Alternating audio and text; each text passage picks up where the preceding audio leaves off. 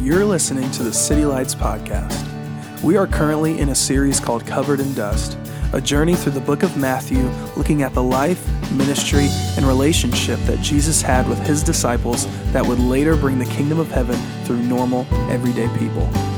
Thanks for joining us. All right, y'all doing good? Everybody doing well? It's good to see everybody. The lights are up. I can make eye contact, which is a great time. Hello, Dallas. Dallas and me went to the New Methodical the other day. Had a great time. The New Methodical is like, it's like the downtown Methodical with parking, you know what I'm saying? It's like you don't have to stress out and pay $10 to get in, to pay $10 to get a coffee, to not have a seat. I'm just hating. I mean, I love Methodical, but the new one is cool as well. It's good to be here with you guys. The summer is in full swing, is it not? Are we not in the summer mode? Isn't that going to be good? We have been doing this this series through the book of Matthew since the beginning of the year, and there's only 3 more messages left. It's been a really big blessing to me. Matthew was the very first book of the Bible that I ever read, and it was something, for me at least, that really just helped me to see the kingdom of God in really significant, important ways. And I think I love that part of my story, at least, is that I think I knew from the very beginning that I, like many of you, just had this appetite for something kind of bigger than church, something more long-lasting than kind of social clubs. And I found that Jesus wanted that too, and that Jesus offers that too, that he is way bigger than church and denominations and religious stuff. Jesus is about the kingdom of God that is everywhere. It's in every corner, in every crack, in every crevice, and there's no way to, on this earth, not be able to be right in the presence of the kingdom of God, provided that our heart would be open to it, our eyes would be open to the kingdom of God. And so that is the primary theme, the major thesis of the whole book of Matthew is that Jesus is the king and he has brought the true kingdom. That Moses was a priest and he went up to the mountain and got 10 commandments, but when Jesus sat down on the mountain of Galilee and he preached his sermon of the Sermon on the Mount, that it was going to go longer than the 10 commandments. The kingdom of God is going to go further and wider and offer salvation and healing to so many more people than the 10 commandments ever would. And so Jesus doesn't dislike or disown Moses. He says all the words of the prophets are going to be existent from this time until that. I'm not going to erase any of them. I just came to fulfill them. I came to bring a better prophecy. I came to bring a better law that would be written on your heart. And I came, most importantly, to bring a spirit, a Holy Spirit that is going to usher in a new era called the kingdom of God. Amen? So the question that we've been asking ourselves as we've read this book about Matthew is this question is what does it mean to follow Jesus in the kingdom of God? What does it look like as we follow the 12 disciples around, which Jesus spent 50% of his time just with those 12 people? He would have thought with a big, ambitious vision like seeing the kingdom come all over the world, he would have gone to more nations and spent time with more people, but instead he decided to focus half of his time on these 12 to leave with them the kingdom of God so that they would be stewards of the kingdom of God when he left. And he said it would be better that he would go, that these guys would bring the kingdom of God. And so what does it mean to be a disciple? And I've been asking myself this, and hopefully you've been asking yourself this, is what does it really mean not to just be a churchgoer or just somebody that just gets baptized and then that's kind of the end of the story. But from this day until that, from here until the fullness of the kingdom comes, what does it mean to follow him? And this is the definition that I've come to up on the screen. It's not a perfect definition, but it's a working definition. And actually, it's something I would love to talk about back into August, into the fall, when we kind of do a vision series and talk a little bit more about what our church is about and what we would consider to be a disciple. I love the Dallas Willard quote. He says, a disciple is somebody that lives as though Jesus were them. Like if Jesus had your job and had your wife and had your husband and had your friends, had your school, what would he be doing? That's the question that Dallas Willard would ask. Some people just say it's a follower of Jesus. And I think that is a fine definition. There's no wrong definitions. But the way that I've been thinking about the definition of meaning to follow Jesus is it's somebody that is following Jesus and falling in love with the things that he falls in love with. That the prospect of following him isn't just about behavior modification and change. It's a heart transition and change that genuinely takes the things that we used to desire and want and somehow by the power of the Holy Spirit begins to love from the inside out the things that Jesus loves. And because of loving the things that Jesus loves, begins to see their life pattern look like the way that Jesus' life looked. So it's to love the things that Jesus loved and live the way that Jesus lived. It's to do what he did when he did it for the reasons that he did it. Being a follower of Jesus would be to live and love like Jesus does, to love the Father. I mean, he never had to set his alarm to get up to go meet with the Father. He was missing. He was longing. He was waiting to get back into the presence of God.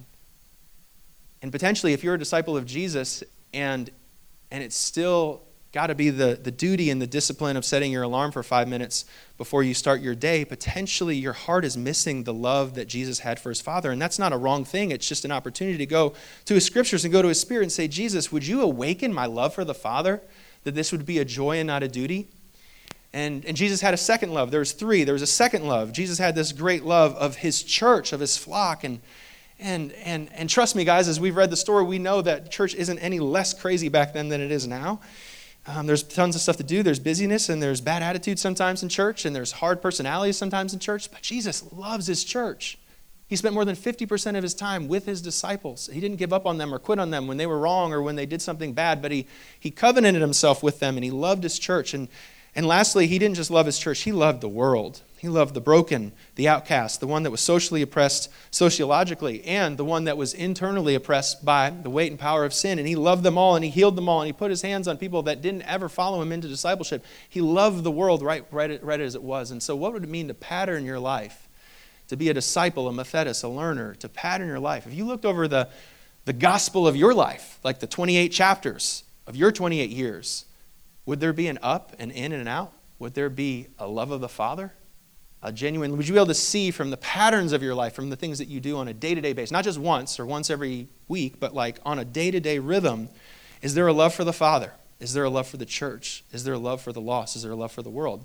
That's what it would mean to be a disciple. We're in this final segment of Matthew, and I'll get into the scriptures in just one moment. But this segment is called From the Ring. Everybody say, From the Ring. If you like it, then you should have put a ring on it. That's what somebody said. It's from the ring. Everybody say, to the wedding. From the ring unto the wedding.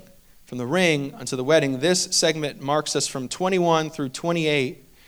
It's a segment of Scripture where Jesus really spends most of his time with the disciples. And he has confirmed to himself and to others that his time in kind of more public ministry to invite Galilee, which is his home area, the beginning of his ministry, has kind of come to a close, and he's made his turn towards the south, towards Jerusalem, where he'd be crucified.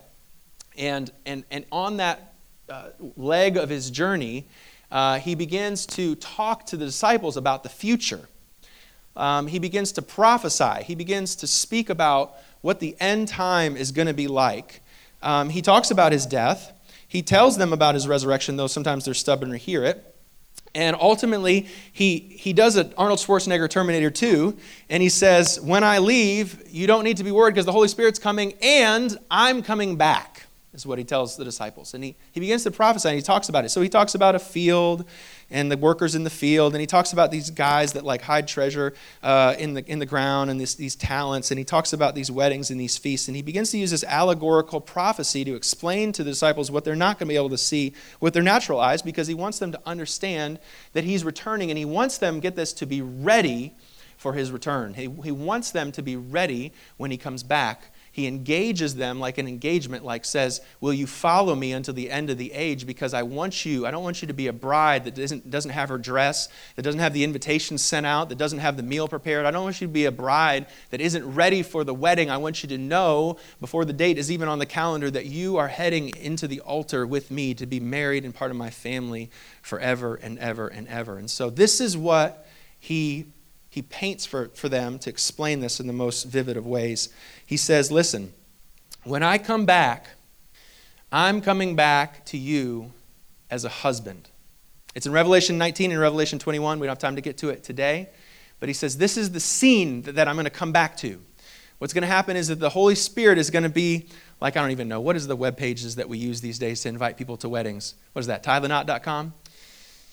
The Holy Spirit is better than tie the knot, and he is inviting all people unto the kingdom of heaven. He's inviting all these people to what's called the wedding feast of the Lamb. I want you to be part of this great wedding ceremony. And at that wedding, there's going to be this wonderful food, and we're not going to need a caterer because maybe Chef Gavin's going to be there. He might do a little like Low Country broil. But other than that, there's going to be a feast, and heaven's a party.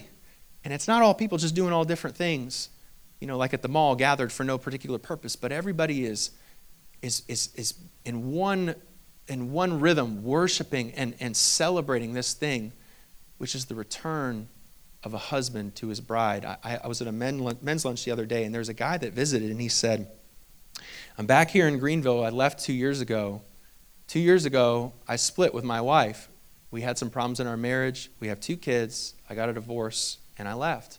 And I moved to some other place, and I can't remember where he said that he went.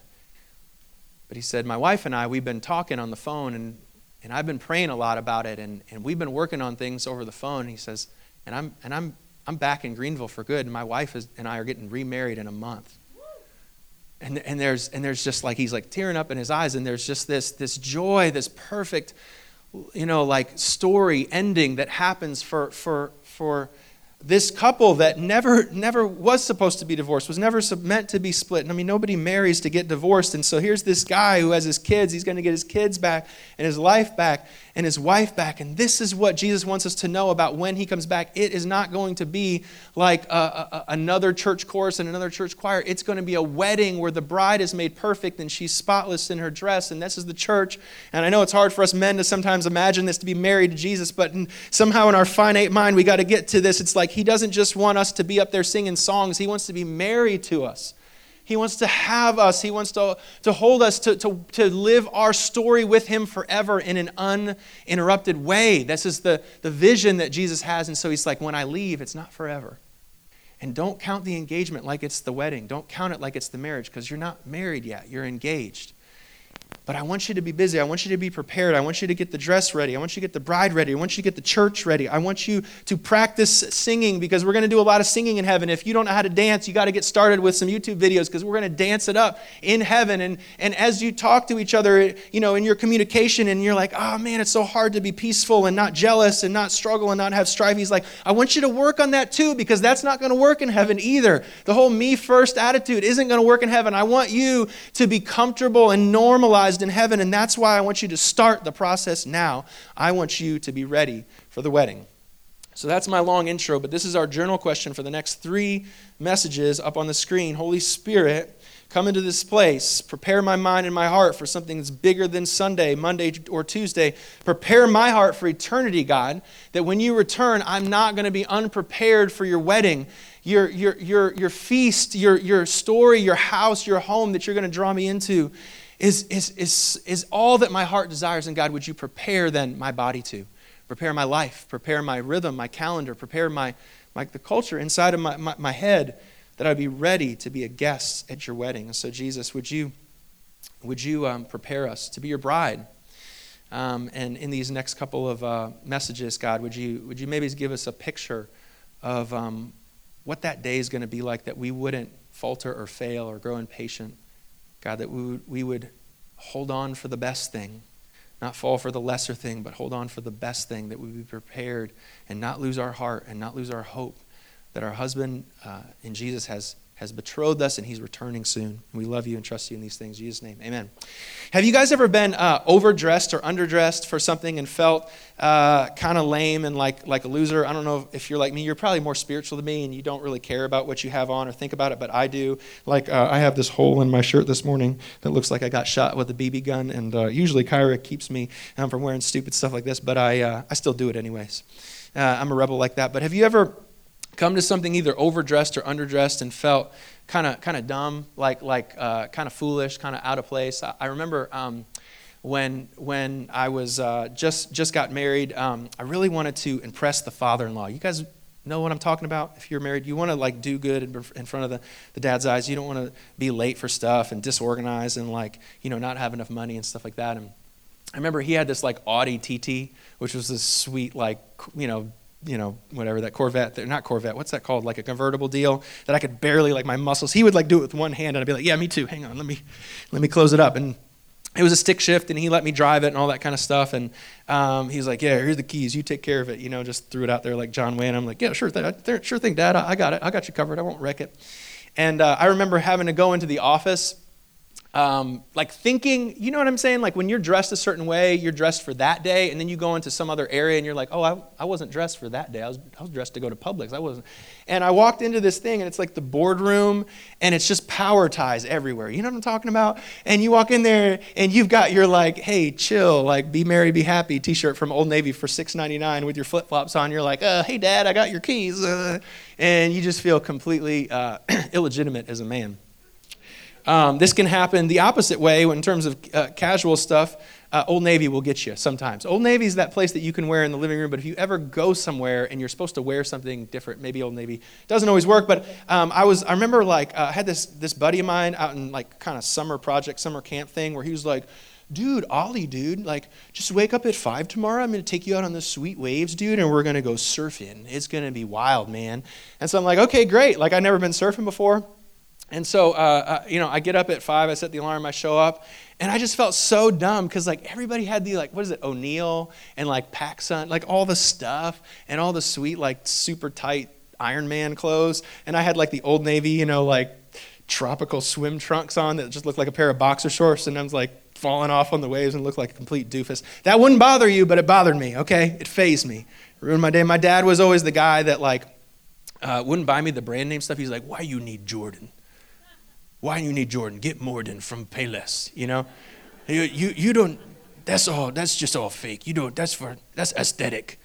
And I remember one time, he would always get me clothes. I would learn, finally, like by the time I was 15, he was like, Dad's not going to ever get me anything cool, and I've got to wear the thing that he gets. Like, he brings out the box on your birthday, and you're like, oh, snap, maybe it's about to be some Abercrombie & Fitch or whatever it was back then. And you would open it up and be a full-on red jumpsuit with like a cat on it, some random cat from China, and you're like, this isn't gonna work. He still does that to me, man. He's no good. He's no good. Jesus talks about this first parable in John 22. If you want to open your Bible to it or your phone, in John 22, and he talks about this wedding. The focus isn't the food. It's not the music and it's not the singing. Jesus opens the first parable about the wedding, Feast of the Lamb, and he talks about the clothing. He talks about what people have on at this wedding. So this is how it goes. Matthew 22, verses 1 through 14. Jesus spoke to them again in parables. And he says, the kingdom of heaven is like a king who prepared a wedding banquet for his son. If you guys like food, you're going to like heaven a lot. I'm thinking about the barbecue right now, and I'm getting just stirred up. I like a good queso dip. Sometimes I like pizza. I'm a pizza man. Italian, it really doesn't matter. I eat just about anything because I love food that much. But he says that the kingdom of heaven is like a banquet. And it's not just kind of sitting around eating. It's a big celebration that has to do with the wedding that he's prepared for his son Jesus. And he says the servants, they had gone out and they had invited the invitation list to come. But they refused to do so. They refused to do so. And so Jesus opens it up, and he's really talking about the Jewish people. There was a point in the story a couple chapters ago that I didn't talk about too much where Jesus leaves Galilee, and he tells his disciples, we're leaving and we're not coming back to this place. Galilee was Jesus' hometown. He says, I'm leaving Galilee and I'm headed towards Jerusalem. And you don't see it like explicitly written in the page of that scripture, but you can feel it if you look at it long enough. Jesus is saying goodbye to his home. Like, you realize what he knows and where he's headed. Like, he's not coming back to the place he grew up. He's not coming back to his old school or his old home or even his mom's house. Like, he's not going back ever. He's like leaving, but not to college. Like, he's leaving to go to the cross. And it's the end of not only his time in Galilee, but really it's the closing time of his pursuit of the Jewish people. The beginning of the story, way back to Abraham and Moses and David and all that stuff, like, that was all part of that same story, which really kind of ends right when Jesus leaves Galilee. It's like, that's kind of all I've got to offer the Jewish people from the beginning of time, when I kind of led them out with strands of human kindness, Hosea would say, and led them into the desert and fed them manna and loved them. And when they were rude and they defied me, I pursued them. And when they sinned, I forgave them. And I gave them the law, and I gave them my best, and I pursued them. And you see in the pages here in the gospel, not in the Old Testament, but in the New Testament, when Jesus is leaving Galilee, he's like, I'm leaving, I'm not coming back. And they didn't want me. I mean, after all is said and done, and all that I gave, and all that I promoted them for, and all that I pursued them with, like, it wasn't enough. Like, they rejected me ultimately. My people rejected me. I don't know if you've ever thrown a party. It's kind of awkward, right? And it kind of, more than just the expense of the money and all that and cleaning your house up, like it kind of hits you, doesn't it? Like when you have an open house for your child, like graduating high school, or you get a guest list together with like 50 people, and people are busy and they've got their things and they're doing this and they're doing that, but it kind of hits you in a certain way when you invite 50 people to a party and like 4 people show up. Like it just kind of feels like you put your heart out there, not just your home. Like you're going, I'm moving in this season of life, I'm celebrating my marriage, my wedding, you know, I'm maybe it's needing to host a funeral or something like that. I'm holding a graduation ceremony. And it's like, man, people were just too busy to come to it. Like, man, I wouldn't imagine getting married without you being there. And you're just busy. I mean, I know you're busy. I get it. But like, it's hard. Like, I wouldn't want to do this without you. And yet you weren't there. I mean, could you imagine like if you were a bride and you were getting married and your dad was just like playing golf that day? They just kind of forgot to come. You know, could you imagine your sister, like your best friend who was supposed to be a bridesmaid, or if your groom didn't come, like you're standing there at the altar and you're offering your future, your life. It's like, I want you. I want to be a part of your life. And you open up your heart and you open up your home and nobody comes to it. I mean, I think this is the sad conjecture here that we see, you know, in Jesus' life is he's like, I opened up this future and home with you, a promise to live with you forever. And the scripture says it's not even just that you were bad, but you were just too busy to care. This is what it says. He sent some servants. He says, tell all of them, man, I can't wait for them to be here. I got a spot for them, and I got a spot for them, and I got the invitations written. I mean, they're handwritten. Like, you got to realize that in heaven, like, that each person that's ever been born, like all the hairs on their head counted and all the ways that they're knit together in a room, it's like they're handwritten. There's a handwritten invitation by Jesus himself because he loves the people that live on this world, that he died. And that's exactly the whole narrative. And he's going, tell him, come home. Tell him I got the fattened calf. Tell him I set out the whole party, the whole smorgasbord. You know, I set out the whole thing, and I got the table ready and the music ready, and like, we're going to have a party, like, just like I always said. Remember, just like we always dreamed. Remember when Abraham looked at the stars? We're going to finally have that party, you and me, like we're finally going to be together. And this is what it says. He says that the invitations went out, and the people, one by one, the Jewish people in the story that we've been reading over the last couple of months, they paid no attention. They went off, one to his field and one to his business, and the others to just their everyday, ordinary life. The question that I want to ask this morning, it's not the intentional question, but what if heaven is something that people miss, not because they are too bad for it, but because they're just too busy for it? Like what if we get to the end of it all and we look back on our life and we think about our life with Jesus here and we think about our life with Jesus in the future, and we start to see that the real reason that we didn't experience the fullness of heaven in life wasn't because we misunderstood him, and it wasn't because we didn't have answers, or it wasn't because we didn't have what we asked for from him, or didn't have the faith that was gifted to us. What if it was just because we just believed that tomorrow we can take our next step, and not today, but tomorrow never came? What if it was just because we were so busy with the next thing that we were going to do that we forgot about the person that he wanted us to become, and instead of realizing his presence and his mercy and his kindness in today, we kept on living for the future and tomorrow and tomorrow and tomorrow? What if we were more like Martha, and the very presence of Jesus was in our home, but we were too busy doing dishes to see it?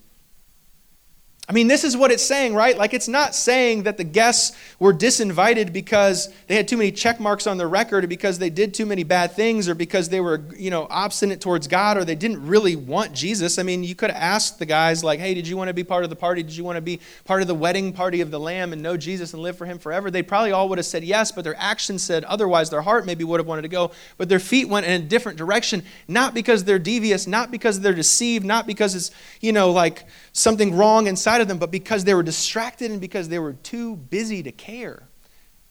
I don't know. I wonder. I put that question before you. Could it be that heaven in your life is being shut out, not because of some earth-shattering crisis thing that is keeping you from Jesus or keeping us from Jesus? What if it's just the tyranny of urgency? What if it's just the belief that the gold is on the other side of the rainbow? What if it's just the belief that joy is somewhere out there? What if the belief that one day I'll get there and one day never comes?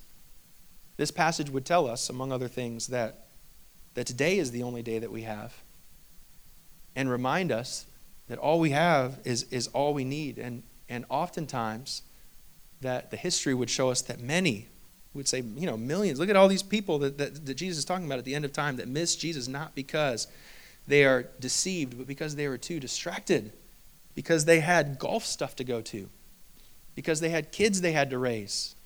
I mean, I'll get with you. I'll get to the whole love of the Father and love of the church and love of the... I'll get to all that when my kids are grown up, when I'm not so spastic and crazy. When my job settles down, that's when I'll start following Jesus. I mean, I know it's a party and I know you gave it all for me and I know it's all for free, but I'm really busy right now. I mean, that's really how simple it is sometimes, isn't it? It's just the distraction. It's not that there's some catastrophic thing that's getting in the way. It's just that we're tired and busy and we don't have the discipline to, as Jesus says to Martha, you are so worried about so many things, but Mary gets it and receives what I want to give her for free, the fattened calf, the meal, the ring and the robe, the identity, the full thing that I wanted to give, the promise of Abraham. She received it because she was able to see the one thing amidst the many things. Just a thought. So the next passage goes on. The rest seized his servants, mistreated them, and killed them, and the king was enraged. He sent his army and destroyed the murderers and burn their city. So there are some that miss Jesus because of distraction, and some that miss Jesus because of sin, of murder, of idolatry, of obstinance towards God. And so if you look in your history books, it's actually true. It's a prophecy that comes true because in 70 AD, when the Romans take over the temple and the nation of Israel, they actually burn up the temple in 70 AD. So when Jesus is saying this, it's an actual literal time and space prophecy. He's like, I'm going to burn down their temple. Because ultimately what Jesus identified as distracted or devious, that the Jews rejected Jesus because they believed they didn't need him. And that their temple, which was a religious sign of progression and elevation, he prophesies to them that in your rejection of this, I'm going to knock down the thing that ultimately got between me and you, which was religion in the first place. It was the belief that I could get to God without God. It was the belief that I could get to God on my own merit. And he says, I'm going to knock all that down. And in the place of rejection, in the place where my people rejected me because they chose their religion over a relationship with me, in that place, I'm going to knock down that temple. And watch this, I'm going to usher in a brand new invitation that doesn't come from the temple, and it doesn't come from the law, and it doesn't come from the old covenant. No, there's going to be a new invitation. This is what he says, the wedding banquet is ready. And those I invited, they didn't deserve to come. They chose their religion over relationship and closeness with me. They chose their hobbies and their business and their relationships and their people and their marriages and family. They chose them all over me. And so I'm changing the guest list. I'm opening the guest list wide. And this is what he says about the wedding invitation now, which is where we live today. The wedding banquet is ready. And those I invited, they did not come. And so go into the streets, go into every corner, go into every mall, go into every school, go into every university, go into every place, every home, and I want you to invite anyone you find. I want you to invite all the people. I want you to get the guest list, and I want you to write every man, woman, and child on the list, and I want to invite everyone on all four corners of this globe, all over history, to this thing, to this wedding. So the servants went out of the street, and all people that they could find. And look at this. He says, bad people as well as good people were invited to fill the wedding hall of guests. And so this is the picture that you get. It's a scandalous picture of murderers and adulterers and drunkards and prostitutes and sinners and good people and kind people and loud people and quiet people, all, black and white and red and brown and rich and poor in any socioeconomic class, is that the list goes from just a certain group of people in a certain time and space to all people in every time and every space is invited to this wedding gift of the Lamb, wedding banquet of the Lamb. And so here it is that we find a very significant, important part about what it means when Jesus returns and what it means to walk into a future with him and find home with him in heaven is that the wedding invitation, that the people that are on the list is not just a short list of people, but it's all people. That heaven is not just for good people. This is the thing that I think is fundamentally hard for us to understand. It's why I think Jesus gives this parable to give a clear, illustrious illustration of what's going on in heaven and what will happen in the future. He wants us to know, because there's a guy who doesn't know. There's a guy that we're going to find in the story in a minute that doesn't get the memo. But he wants everybody to know is that when you get to heaven, you're going to see a lot of surprising faces. There's going to be people there that you didn't expect to see there.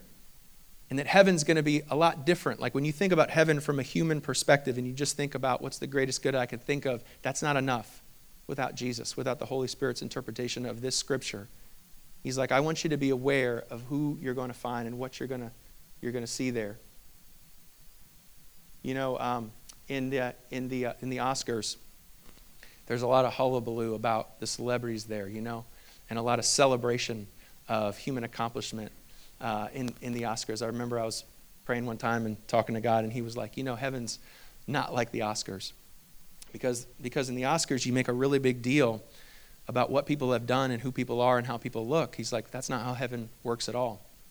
And they're like, oh my gosh, Chance the Rapper, look what he did, look what he wrote. Like he's just breaking all the modes and going into all the different genres. And he's like, that's not what we celebrate there. And he was talking to me about this, like Jennifer Lawrence is awesome. She's a great actress, and she is kind and funny and smart. But that's not what's going on in heaven. It's not about kind and funny and smart. And Ryan Reynolds is so funny, man. He's in this movie and that movie, and look at what he did and accomplished this stuff. And he was awesome in this movie. And Avengers, look how much money it made. It's like, that's not what we're doing. He's like, you're going to find, you're not finding rich people, like you're not finding good people. The scripture is saying is that you're finding all people. You're finding all kinds of people of all kinds of stories that know Jesus. You're finding people ultimately that we'll see that are wearing the garments of Jesus. The Oscars are for talented people, and the Olympics are for strong people. And beauty magazines are for beautiful people, and Harvard is for smart people. And a lot of times, church is for people that want to follow Jesus, hopefully, but sometimes just want a place where it's organized and there's moral codes and moral compasses, and we can raise our kids in the right place and teach them the right things. But he's like, that's not what heaven's about. Heaven is not about good people or bad people. Heaven's about the people that are wearing the garments of Jesus. Are you wearing the garments of Jesus today? This is how the whole story ends, and this is the point of the message today.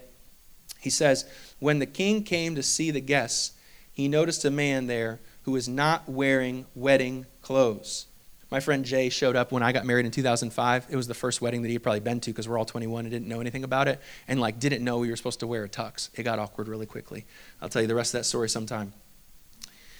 But he's saying, he points out this guy. He's like, this guy doesn't have wedding clothes. And he says, how did you get in here, friend? So the Jewish tradition was that you would be provided with a certain wedding garment that you would wear, and it would symbolize a free gift that was given from the father, from the family, to say, you are one of the family as you're part of this party, and we want you to celebrate as though this is part of your family. And so to come in on your own accord, to come in wearing your own threads, your own tux, your own Hugo Boss, or whatever it may be, your own suit, would have been something that would have been a gross insult to the host of this party. And so Jesus is drawing this analogy of what it means to try and get to heaven the way we would try and get to the Oscars, or try and get to heaven the way we would get to the top of a ladder, or the way that we would try and get to heaven by being forgiven or doing the right thing, or honoring women and holding the door and doing the right things and learning things and being smart, or whatever ways that humans measure aptitude. He's like, none of those things are what heaven is about. Heaven is about who is wearing the garments of Jesus. So this is the intentional question that I want to ask you today. It says this: from the ring to the wedding, it's a simple question. Will you be wearing the clothes of Jesus or the clothes of yourself? Are you going to be wearing your clothes, or are you going to be wearing his? From the ring to the wedding, will you wear his clothes or yours? This is my sermon in a sentence this morning. Heaven is not just for good people. As a matter of fact, it's for bad people and anyone in between. Heaven is for all people. Heaven is not for rich or for poor or smart or dumb, slave or free. Heaven is for all people, any person that would wear the garment of Jesus. Sometimes, I don't know if you've ever been on a lake before, in the twilight hours of your vacation with a friend or with family, and you're sitting there roasting the fire, and you're roasting marshmallows, and there's crackling in the fire, and there's kids playing off in the pool, and you think to yourself, if this is what heaven's like, it might just be great. And I think we do get tastes of heaven here on earth. I think we get tastes of hell on earth. And I think that Jesus uses these underneath the influence of the Holy Spirit to teach us what heaven is like, because I think that when we get to that place, like it's these places and spaces, I believe that God sometimes gifts us here in our human experience, our limited human experience, that this just thinks, man, like, what did I do to get here, and what do I do to deserve this? It's this thankful place in our heart when we see good things and we remember that they're from God and we experience them. I think that's what he's saying heaven is going to be like. You're going to run into people that are going, man, like, I don't know how I deserve to be here. I don't know how I got the wedding garment. I don't know how I'm here. All I was depressed, but his garment put a praise on me. All I was sad, and all I was dishonest and dishonoring, and he put integrity on me. All I was confused, and he put a vision on top of me because of the garments that he put on me. It's this feeling that I'm not here because of me, I'm here because of him. I'm here and have joy and have community and have dancing and have praise, not because of what I'm wearing, because of what he's wearing. When I was 10, it's my closing illustration, but when I was 10, I went to take on my dad's PhD. It was like 1994, and he had been working for about 15 years to get this PhD from SUNY Albany. And so he had gone through the whole period of the 15 years, walked through a divorce, moved countries back to Hong Kong, had this awful injury on his right arm when he fell into this hot tub of water in Hong Kong and burned 23% of his arm on a first-degree burn. And so his journey from getting the PhD all over in SUNY Albany was like a really long journey for him. It was like a spiritual and emotional one too. And so I don't really remember what happened, but he was overseas, and he called me, he's like, Oliver, I can't come to get the PhD. You go get it. And I was like, okay.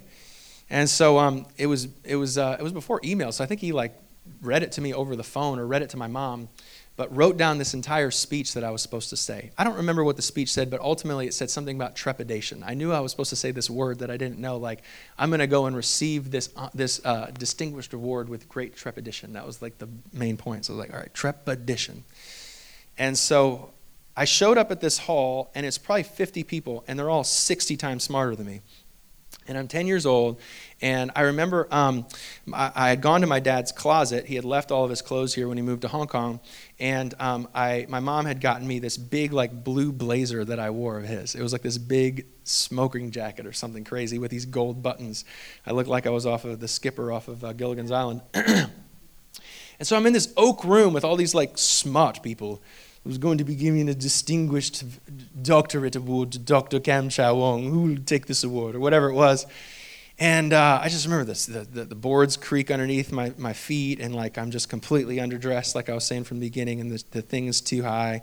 And I remember I come up, and the microphone's up here, and I'm like, I want to receive this award for this trepidatious moment, or whatever it was, and got off the stage. I remember one of the buttons was off too on my shirt. But I don't know if you've ever had an experience like that where you've had to wear your parents' clothes.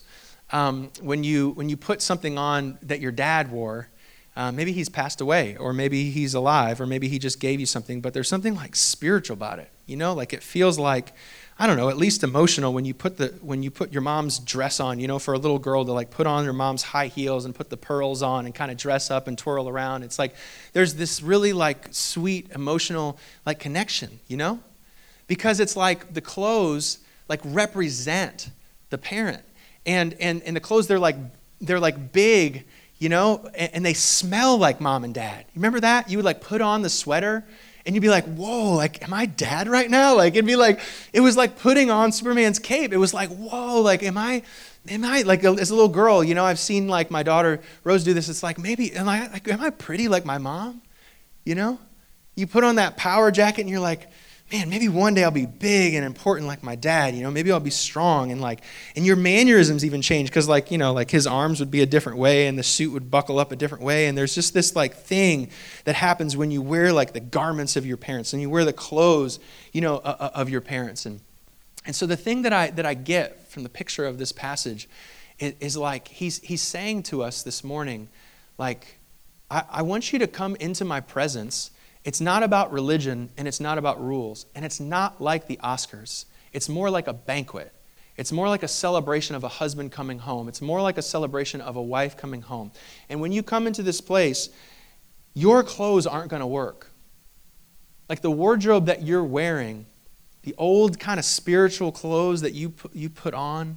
Like I remember when I used to put on my old like waiter clothes, like to go work at Lou's Chinese Bistro, and every time I remember to call them my sucker pants. Because I just felt like a sucker. Like I just felt like I was going to get yelled at and like bossed around and drop, juice or something, and kids were going to yell at me. Like I just felt a certain way in them. He's like, you can't wear those in heaven.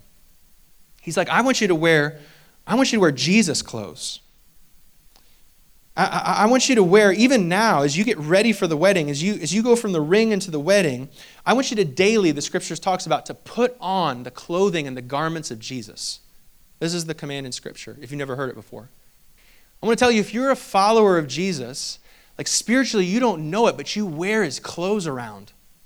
And the scriptures specifically tell you spiritually that you smell like him because of it.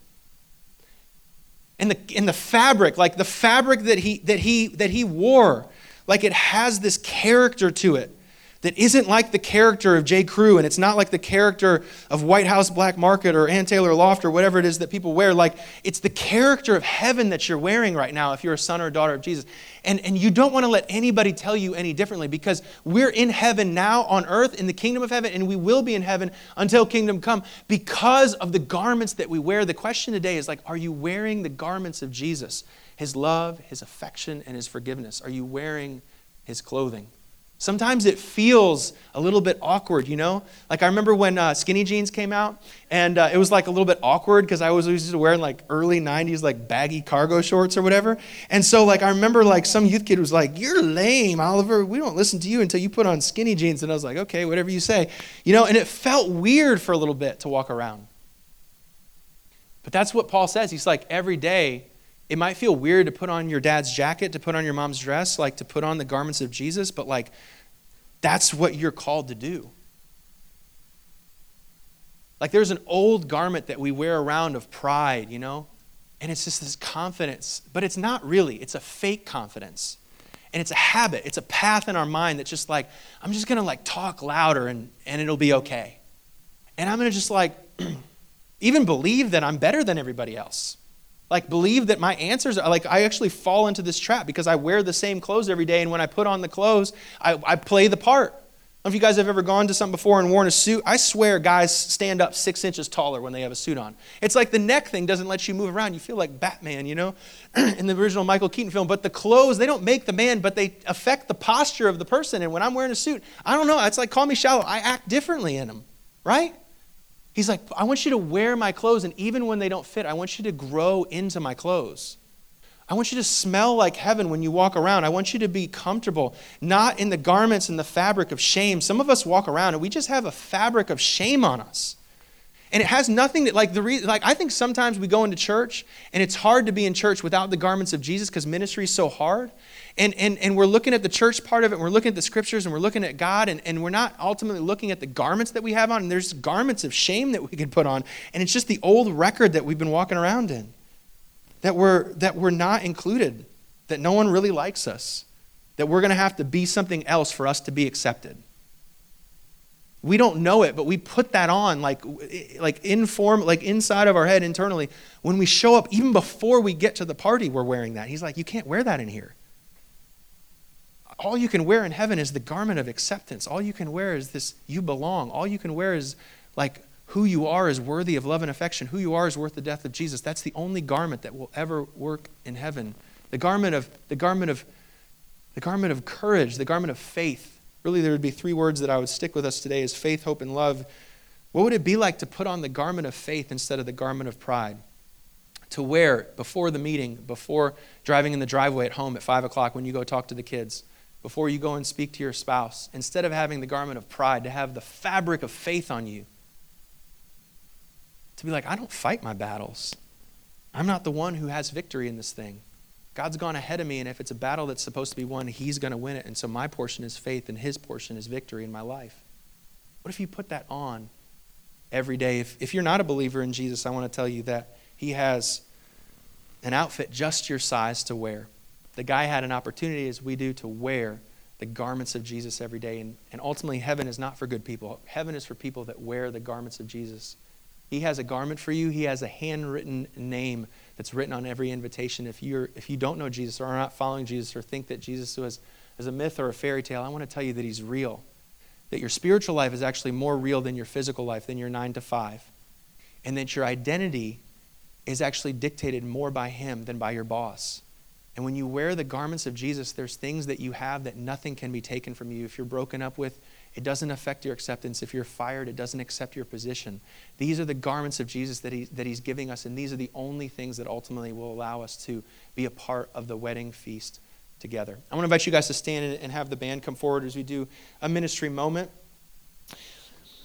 But I want to encourage you today, and it'll be on the screen as well, the sermon in a sentence, to put on the garments of Jesus, to wear his identity, to be what the scriptures say about us, to be a son and to be a daughter each and every moment. This is our opportunity. This is our invitation. This is why we're on the list, is that just as we are right who we are sons and daughters of God that are in his closet. And he says, this is my closet. The clothing is yours. You want the garment of praise? You can put it on. If you want the garment of hope, go and find it. You can put it on. It's not your garment. It's my garment. It's my size. I want you to go and find the garment of persistence, of patience. I want you to go and find the garment. And that's the thing, is like the decision that we want to wear is the old polo that fits just right. And I know how to be patient. I'll just do what my Aunt Betty always told me to do and do this one, like, moral, ethical, Ben Franklin, early bird gets the worm kind of discipline. He's going, nah, that's not going to make it at the wedding. You can't do it based on grit. You got to do it based on my spirit. You have to take on the garment of Jesus. You have to take on the garment of the Holy Spirit. My question is, are you wearing the garment of man, of Ralph Lauren, of Tommy Hilfiger, of Abercrombie, or whatever it may be? Are you wearing the garments of Jesus? Does that make sense? Does that land to you? Ask yourself, ask your heart. Like, do I wear the garments of Jesus? Do I know what they are? Do I know what they feel like enough to know if I don't have them on? That would be a good question. Do I wear the garments of Jesus? Do I trust in my ability to be more ethical tomorrow than I am today? Or do I trust in his ability to meet me right here today? As the music plays, we're going to have a prayer moment. And I want us to pray for the person next to us or pray for somebody nearby us. I want us to kind of shake off the kind of... I've been quiet for the last 45 minutes mode right here, and I want us to kind of get activated for a second and pray for one another. It's always a good idea, if we don't know what to pray for somebody, to pray for these 3 things in 1 Corinthians 13 for faith, hope, and love. The reality is that there are outfits, there are wardrobes, there are garments that people need to put on their back to walk the life from the ring into the wedding. And so what we want to do this morning is just to be really intentional, not to do a counseling session and not to kind of ask questions about how people are doing or this or that. We're going to pray for 60 seconds as Timothy's going to lead here. I'll close us in prayer in a moment. But for 60 seconds, I want you to find somebody near you and just begin to bless them in the name of Jesus with those 3 things, with the garment of faith, with the garment of hope, or with the garment of love. Just pick one of those three things and just begin to bless them. Just pray just like this. Jesus, thank you for the garment of hope that is on John right now. I thank you that when his circumstance begins to oppose what you say about hope, that God, you're just saying it's not over and the best is yet to come. Just bless them in the name of Jesus with what's more true about them than their job, and just pray for them. Just whatever it is that's on your heart, pray as the Holy Spirit is equipping you to pray. You guys good for that? Let's gather up for 60 seconds. Find somebody near you. Give them a fist bump. Give them a high five. Tell them you love them if you do, or if you know them. Don't be weird. And just begin to pray for faith, hope, and love. We at City Lights are so grateful to have worshiped with you today. We are a church that exists to be followers of Jesus, who are devoted to building family, blessing neighborhoods, and bringing good news to the nations. For more information on our church, visit our website at www.citylights.cc and give us a follow on Instagram or Facebook. We hope you can join us again soon.